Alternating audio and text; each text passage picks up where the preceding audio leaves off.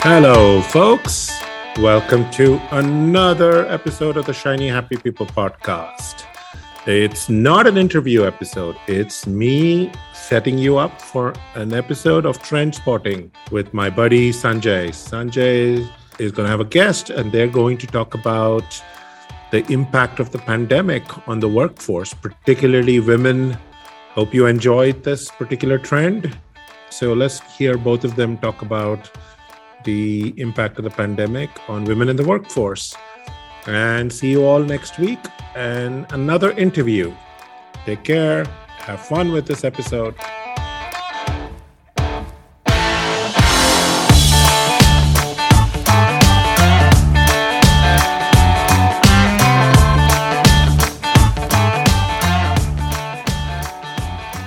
Hello, everyone. Welcome once again to the Shiny Happy People, the Trend Spot series. I'm your guest host, Sanjay Dugar, bringing in the third episode this time.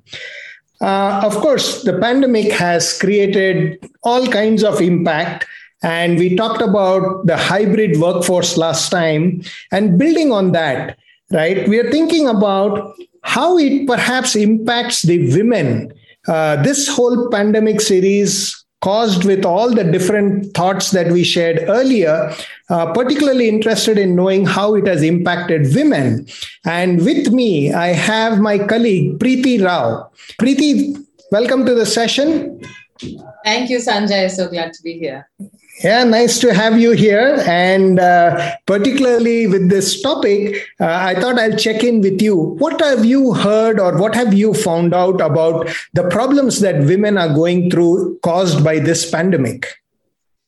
Oh, there are so many, Sanjay. I've heard everything from women almost reaching a stage of burnout, exhaustion.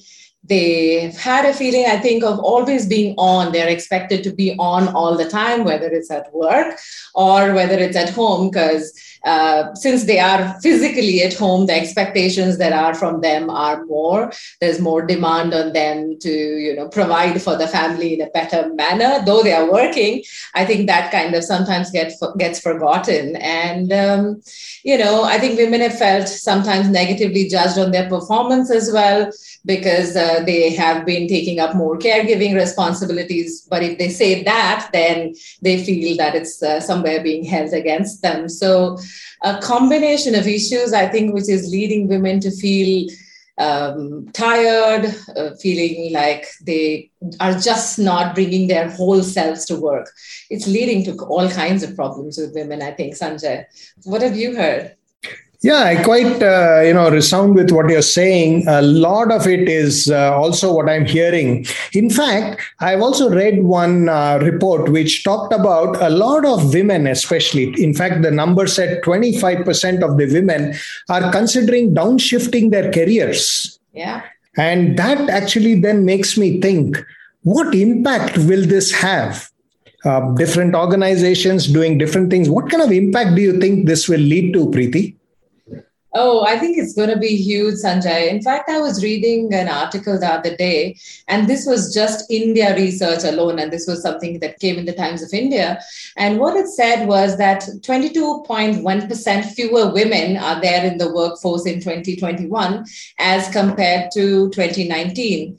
But the more alarming fact is that, there are only 6.52 million women searching for jobs now as compared to 9.52 million earlier. What this means is that not only are there fewer women in the workforce currently, but far fewer women are actually actively looking out for jobs.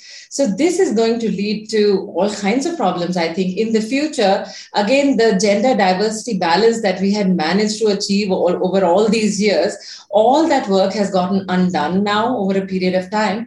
And unless we are going to take some active measures, some really good steps to take this, reverse this trend, I fear that there will be problems where there aren't enough women in the workforce. It's going to mean that definitely at the more senior levels in the organizations, there aren't going to be enough women.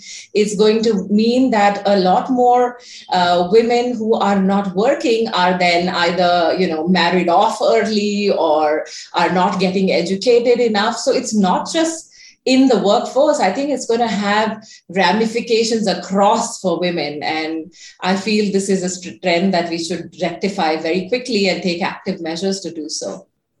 Yeah, this trend is actually very alarming because it's almost undoing a lot of hard work that was put in to bring inclusion, diversity, all of that. Of course, all of us have seen the benefits of diversity. And if we are kind of going back on that, that's really alarming.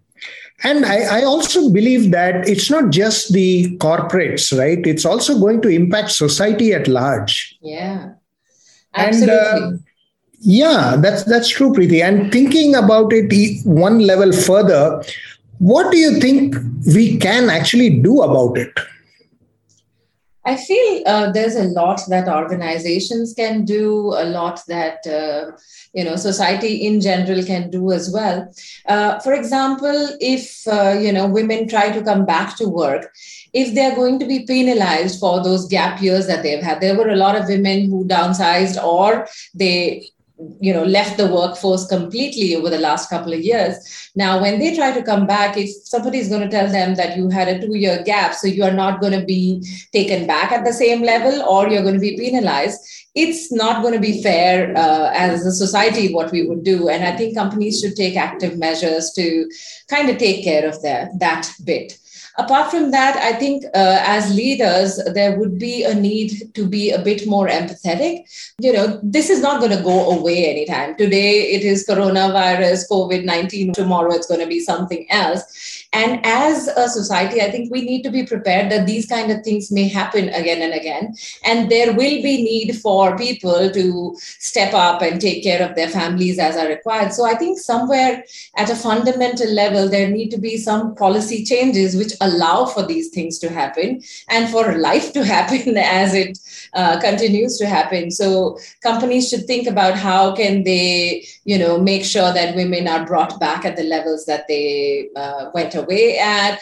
How can they reskill them or upskill them? Have active drives within employment or drives within organizations where they're trying to bring women back into the workforce. I think it's going to be a multi-pronged approach that will lead to all these negative effects being taken away. And I also feel that there's been a lot of work. There's a McKinsey report I was reading, Sanjay, where it said that, a lot of women leaders currently are doing a lot of work where they are being emotional support for their team members. They are being there for their team members in terms of being more inclusive for them or just being able to listen to somebody empathetically when they're going through a troublesome period in their life. Now, the research said that women leaders are doing it a lot more than the men leaders, and that's fine. But the problem that is occurring is that none of this is being recognized or looked out at. So the women leaders are not getting any recognition for the extra work that they're doing. And all of this is meaning more stress on these women leaders. So something needs to be done to negate that as well. So there's so many things that organizations need to start thinking of today so that the long-term ramifications are mitigated. What about you, Sanjay? Wow. What have you been hearing with all this? Oh, I've been hearing a few things, but I quite welcome what you just shared about how women are being a little more empathetic. And I'm surprised that we also hear that leaders are not acknowledging that. I think just even acknowledging and, this is a need of the hour. And if they have stepped up to it, and if they can even acknowledge that, that would mean a lot. I mean, even emotionally, morally, and also feeling recognized, feeling that they have an ally in the company would help a lot. I think that's some great thought. And in addition, I've also been hearing that, and this is probably even partly an assumption, but if there was a method to make their work life a little more flexible, because right now they are balancing just far too many things, right? So being a little extra flexible, I think that would really help. I know it's important to bring them back to work, but at the same time, in a flexible manner would be really welcome is what I hear. And there was one woman I was speaking to. In fact, she was quite a leader. She was a very good leader at a vice president level in a pharma company. And she was saying that she was scared, rather, saying that, I would go back to work for sure. But when I do go back, will I be welcomed back? And then will they sustain me just like they would sustain any of the other leaders? Because in the past, she had to really work hard to make a mark in the leadership team. And she's really, really worried about that. And I think and I don't think her fears are false. It's just something for all leaders to be aware of and work towards, I guess. What are your thoughts on that, Preeti? Completely agree with you, Sanjay. These are fears, I think, that are deep rooted in women across industry, across organization, and across levels as well. Particularly in the women leaders who have reached higher positions, they've had to fight tooth and nail to get there. And just because they had to, either take care of family or do whatever else they needed to get penalized for that would be quite a shame. So I'm glad that companies are already thinking about it. And I think I've heard at least a couple of companies are putting policies in place to rectify this. I just hope it spreads more and goes across organizations. You're listening to the Shiny Happy People podcast. Subscribe to us on your favorite platforms. This podcast is sponsored by C2COD, your organizational development consulting partner, bringing people and strategy together. Follow us on Twitter, LinkedIn, Instagram, and Facebook using the handle @C2COD and get updates on our upcoming episodes. Thanks for being with me here today, Preeti. And I'm hoping that we did share some useful insights for our listeners. I hope so too. And I hope all our listeners, I hope you really enjoyed this conversation. We would love to hear your thoughts, your feedback, your comments, your top-up ideas to this situation that we are in. And we would also like to hear from you what other topics are of interest to you, so that we can bring to you those topics of interest itself. And stay tuned for this one. And every alternate week, you will see another trend spotting conversation on Shiny Happy People. Thank you.